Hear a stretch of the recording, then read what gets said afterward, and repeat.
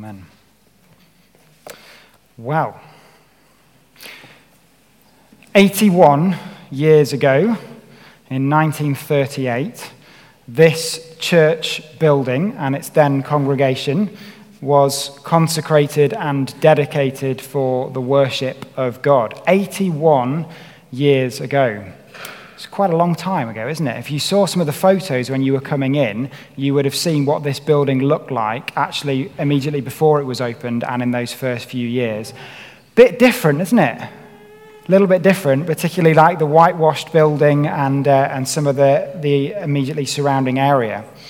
81 years ago. Now, at the moment in the Church of England, there is a lot of talk going on about church planting. And in March of this year, it won't have escaped anybody's notice that 35 adults and children from another church, from St Andrews, joined a church planting team and moved over here to plant a new church congregation and to be part of what God is doing in this parish of Sands and Castlefield. Now, we're about 6 months in now since that planting team arrived, and whenever I travel around or catch up with friends, they always ask me, how's it going? And I sort of pause and go, how to answer that question? How is it going? Hard work? Yep. Challenging? Yep. Exciting? Yes, definitely. Surprising? Yeah, it is actually. There's been quite a few surprising things that God has done that we weren't expecting. Has it been good? Yes, actually. I think it's been good. And God has been good. And God has been faithful. But I have a bit of a wry smile sometimes when I hear all of this talk about church planting, which is the label that is used going on around the Church of England and elsewhere, because you would think that it was a brand new concept. And when I talk to other friends of mine who are ministers and vicars at other churches, and I say, oh yeah, well part of what I'm doing is I'm leading a church plant, they go, oh, that sounds cool. But actually, church planting is as old as the church itself. It's not a new thing at all. In 1938, this church didn't just spring up out of nowhere, it was planted. For those of you that know the history, the predecessor to this building, there's a photo of it at the back, was the tin church, which was called St Mary's, which was down in the village of Sands. And when the congregation outgrew that and there was a decision to build a more purpose-built building, this building was built in 1938. But those churches were originally part of the parish of West Wickham, and it was the parish of West Wickham that planted a new church and a new congregation to respond to the challenge of an expanding population on this side of town, in the Sands area as it was then. Castlefield was built a little bit later. So this land was purchased from the Dashwood family, who own this land, which is why the road that we live on is that way, is Dashwood Avenue. It was purchased from the Dashwood family, and it was the parish of West Wickham that built and commissioned and effectively planted this church to reach out to a new community that was developing. Now, back in those days, 81 years ago, we didn't use the language of church plants. The Church of England talked about daughter churches. But it's exactly the same thing. A church plant, a daughter church, the concept is exactly the same. Now, if you go back further still into the 19th and 18th century, what you find is that particularly in the 19th century, the Victorians were all over this stuff. So much of the church buildings that we now see littered across our landscape and we think have been there forever were planted by the Victorians across the 19th century. Many of them were built and were commissioned because there were new communities rising up in particular areas, and a church somewhere else said, we've got to respond to this need, so we're going to plant a new church to reach that growing population. So it's quite amusing, really, that 81 years later, we've sort of come full circle as a church. We've come from being planted to now receiving another church planting team and entering into a new chapter, but there's nothing new under the sun, is there? If you look back actually further still into the New Testament, we see that the church began through church planting. We've just been going through a series, haven't we, through the book of Acts, which began on the day of Pentecost, when the Holy Spirit is poured out, the disciples scatter, and we see all across the New Testament these apostles planting new churches, particularly the Apostle Paul, who was probably one of the most successful church planters that the church has ever known. And all of those letters that he writes, Corinthians, Colossians, Ephesians, Philippians, and so on, are letters to churches that were planted. Now, this morning, as we come together to mark this really important occasion, one of the most important lessons I think the Bible teaches us is that we need to be a people who both look back and look forward.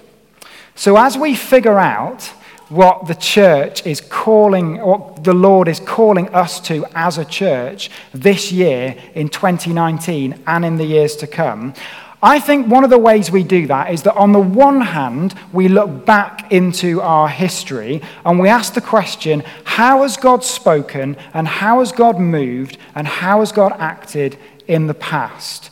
And the second thing that we do is we look to the present and the future and we discern what is the new thing that the Holy Spirit of God is doing now and is wanting to lead us into. So we as a church need to be a people who look back and look forward. So let's take a look at our Bible passage for this morning, which is from Luke 5, if you've still got that open in front of you. Amazing story of Jesus calling his first disciples. So Jesus is at the lake of Gennesaret, which is just another name, by the way, given to the Sea of Galilee. And he's preaching there when he sees at the water's edge 2 boats and some fishermen, Peter, also called Simon, James, and John. And these fishermen have been fishing all night and have caught zilch. And then, by the end of the story, they are reining in such a monumental catch of fish that even with the help of boats around them, the boats are sinking under the weight of it. So what happens in between these 2 bookends of the story? Ostensibly, this story is about fishing, right? 3 fishermen, Jesus speaking to 3 fishermen, them not being able to catch fish, and by the end of the story, they've caught fish. But we know, because of what Jesus said, that this story is not really about fish.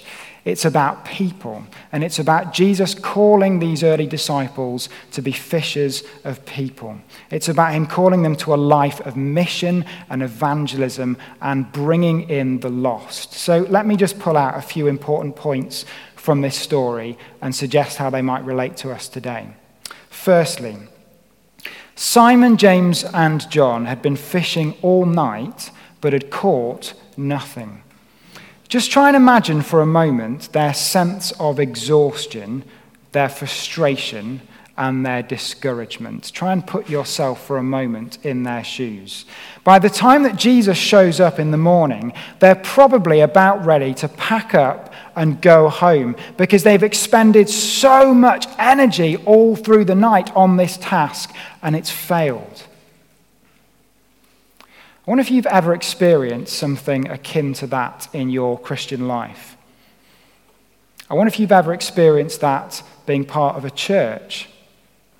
I remember when we first moved here, having a conversation with Chris, actually, shortly after we arrived, and he shared some of this at my licensing service a year ago, and just saying, how are things going at St. Mary and St. George? What's your experience of church? And what I really appreciated about Chris was that he still doesn't. He never sugared the pill. So he just said it as it was and said, actually, things have been quite tough for the last few years. Things have been difficult. And he described what this parish and what this church was as it really was, that numbers had declined in recent years, that people were tired, that there was a sense that the church needed some new energy and some new vision. And to relate it to our Bible passage, it was like it had been a long night and we've been out fishing all night and we've not really caught much and, we're tired. Now, I'm really excited that we're in the midst of launching a couple of new missional communities that we heard about this morning. I hope that they don't become the only ones. There is a big invitation that if you want to start thinking about launching a new missional community around a particular focus, come and have a conversation with me about it. But in some ways, these missional communities are going to be like fishing boats. They're going out into deep water, going out into the highways and the byways of this parish to find the people that God wants to draw into his kingdom. But amidst all the excitement about launching those new communities, and I am excited about it, I want to issue a note of caution, which is this. There will be times, even in the life of those missional communities, where you will think, this just isn't working. And we're tired. And we've tried loads of stuff. And we're not connecting with that many people in this particular season. That may not happen, but I warn you that it might, because that is life, and that's what happens sometimes when we follow Jesus. You feel like you're pulling out all the stops, and you're putting in all your energy, and you're doing all the stuff you're meant to be doing, right? You're following the manual, but it's not quite working. And the temptation in those moments, whether we're talking as a whole church or in missional communities, is to give up. So that leads me to the second point. Jesus in this story enters the boat and he speaks to Simon Peter and says, "Put out into deep water and let down the nets for a catch." Now, how would you have responded in that situation, honestly? All night you've been fishing for, and you're a professional fisherman, and then this rabbi turns up, this teacher, who's the son of a carpenter, by the way, what does he know about fishing, turns up by the lakeside and says, yeah, what you want to do, mate, is you want to go back out into the water and put your nets down. And they're like, no way, really? We've tried that all night and it didn't work. What would your reaction have been? I'd have been a bit irritated. Now, these disciples get that Jesus is someone special because they've just heard him preaching. They know something of who he is, that he's sent by God, that he's filled with the Holy Spirit. But nevertheless, they've been out all night trying to get a catch of fish and it still hasn't happened. And Simon protests a bit. He says, "Master, we have worked hard all night and haven't caught anything." And then he continues, "But because you say so, I will let down the nets." Now, two really important things go on in Simon Peter's response here. Firstly, look at the way he addresses Jesus. Master. That's a Greek word that's only used a few times in the New Testament. And that particular Greek word there that Simon Peter is using, it means more than just a term of respect. It's not like just saying, sir. It implies authority. Simon is recognizing that Jesus is in charge, that he comes with authority. It's almost as if he was calling him commander. Okay, that would be quite a good translation. He is somebody to be obeyed. And he says, because you say so, I will let down the nets. Now, these fishermen have no idea what is about to happen. They don't know that they're suddenly going to haul in a miraculous catch. Maybe they're still doubting, probably. But look at Simon Peter's heart of obedience. Because you say so, I will do it.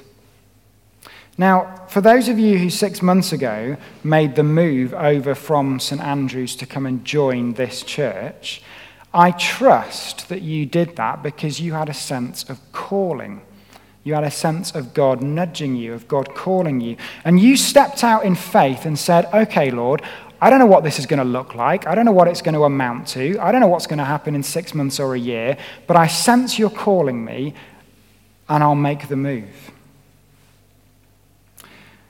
But I want to say, whether you've been worshipping here for 6 months or 60 years or more, whether you've been part of this family for a short period of time or a long period of time, I wonder if all of us are prepared to say yes to the invitation that Jesus gives to step, as it were, into this new chapter, this new season in the church's life, not knowing necessarily what it's going to look like, not knowing what's going to happen, not knowing what the successes and the hardships are going to be, but simply as an act of obedience to say, okay, Lord, if you're calling, I'll say yes. And look what happens next. Such a large catch of fish that their nets begin to break. What an amazing turnaround. And then finally, Jesus concludes with this amazing invitation that we touched on when we did the rucksack exercise at the beginning. He says, from now on, you will become fishers of people. And Simon, James, and John pulled up their boats, left them on the shore, and followed Jesus. Now, just get that for a moment. These three fishermen left everything because fishing represented for them their livelihood and their security. It was everything that they had. They would have inherited these businesses from their fathers. It would have been their source of income, their identity, their means of security, their occupation, and they left it behind and followed Jesus. And what is he calling them to? Well, Jesus is calling them to become fishers of people, to devote the rest of their lives to rescuing and saving and drawing in people who don't yet know Jesus into the kingdom of God. And they gave their lives to that. And we've seen, as we've been tracking through the book of Acts over the last few weeks, what that looked like, the sacrifice that was entailed, the places that God sent them to. And it's the reason that over successive centuries in this country and elsewhere, if we fast forward several centuries, that there's still been this movement of planting new churches and sending missionaries and going where God is calling. It's the reason why this church was planted first in 1938, 81 years ago, because some people said we've got to be obedient to the call of God. There's a people over here that need to hear about Jesus. There isn't a Christian community there that's serving them. We've got to be faithful and we've got to go and share the gospel. It's the reason why 6 months ago some of you felt called to come over here and say, we've got to be part of what God is doing here. We've got to renew the life of this church and pray that the Spirit of God would send us out to see people come to know him. This stuff looks different in every generation. Church planting now doesn't look like what it looked like 81 years ago. Then it didn't look like what it looked like in the Victorian era. Then it didn't look like what it looked like in the New Testament times. But the task is the same and has been unchanged for 2,000 years, to follow Jesus and to fish for people. Now, as we go out over the next few months in missional communities, in community outreach groups, in all the various other things that we'll do, sharing the love of God, sharing the message of Jesus, some people that we engage with will come to church. They'll come on a Sunday. They'll worship with us. Great. Some won't. That's the reality. When we go out and we share the good news of Jesus with people, some people will decide to give their lives to Jesus and follow him. Some won't. And that's not our responsibility. The work of converting hearts is the work of God and his Holy Spirit. But our job is to leave everything, follow Jesus, and fish for people, to share the good news of Jesus with all that we meet. That is our calling. That is our vocation. We have this sort of strap line that we've been working with as a church, that we want to be good news to Sands and Castlefield. Good news. That's the same word that we use for gospel, good news.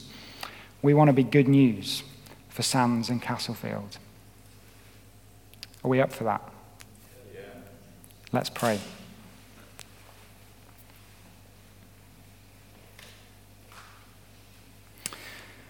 Father God, I thank you that your Holy Spirit has been at work through successive centuries and generations, going back now for 2,000 years since the birthday of the church on that first Pentecost. You've been sending people out. You've been planting new worshiping communities. You've been planting new churches.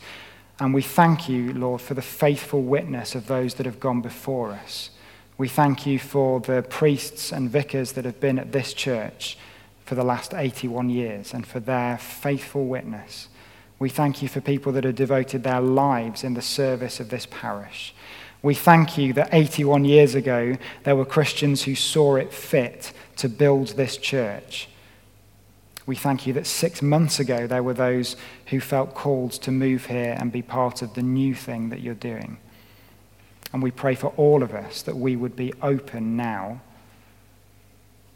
to your call on our lives and for the call on this church to be good news to its community.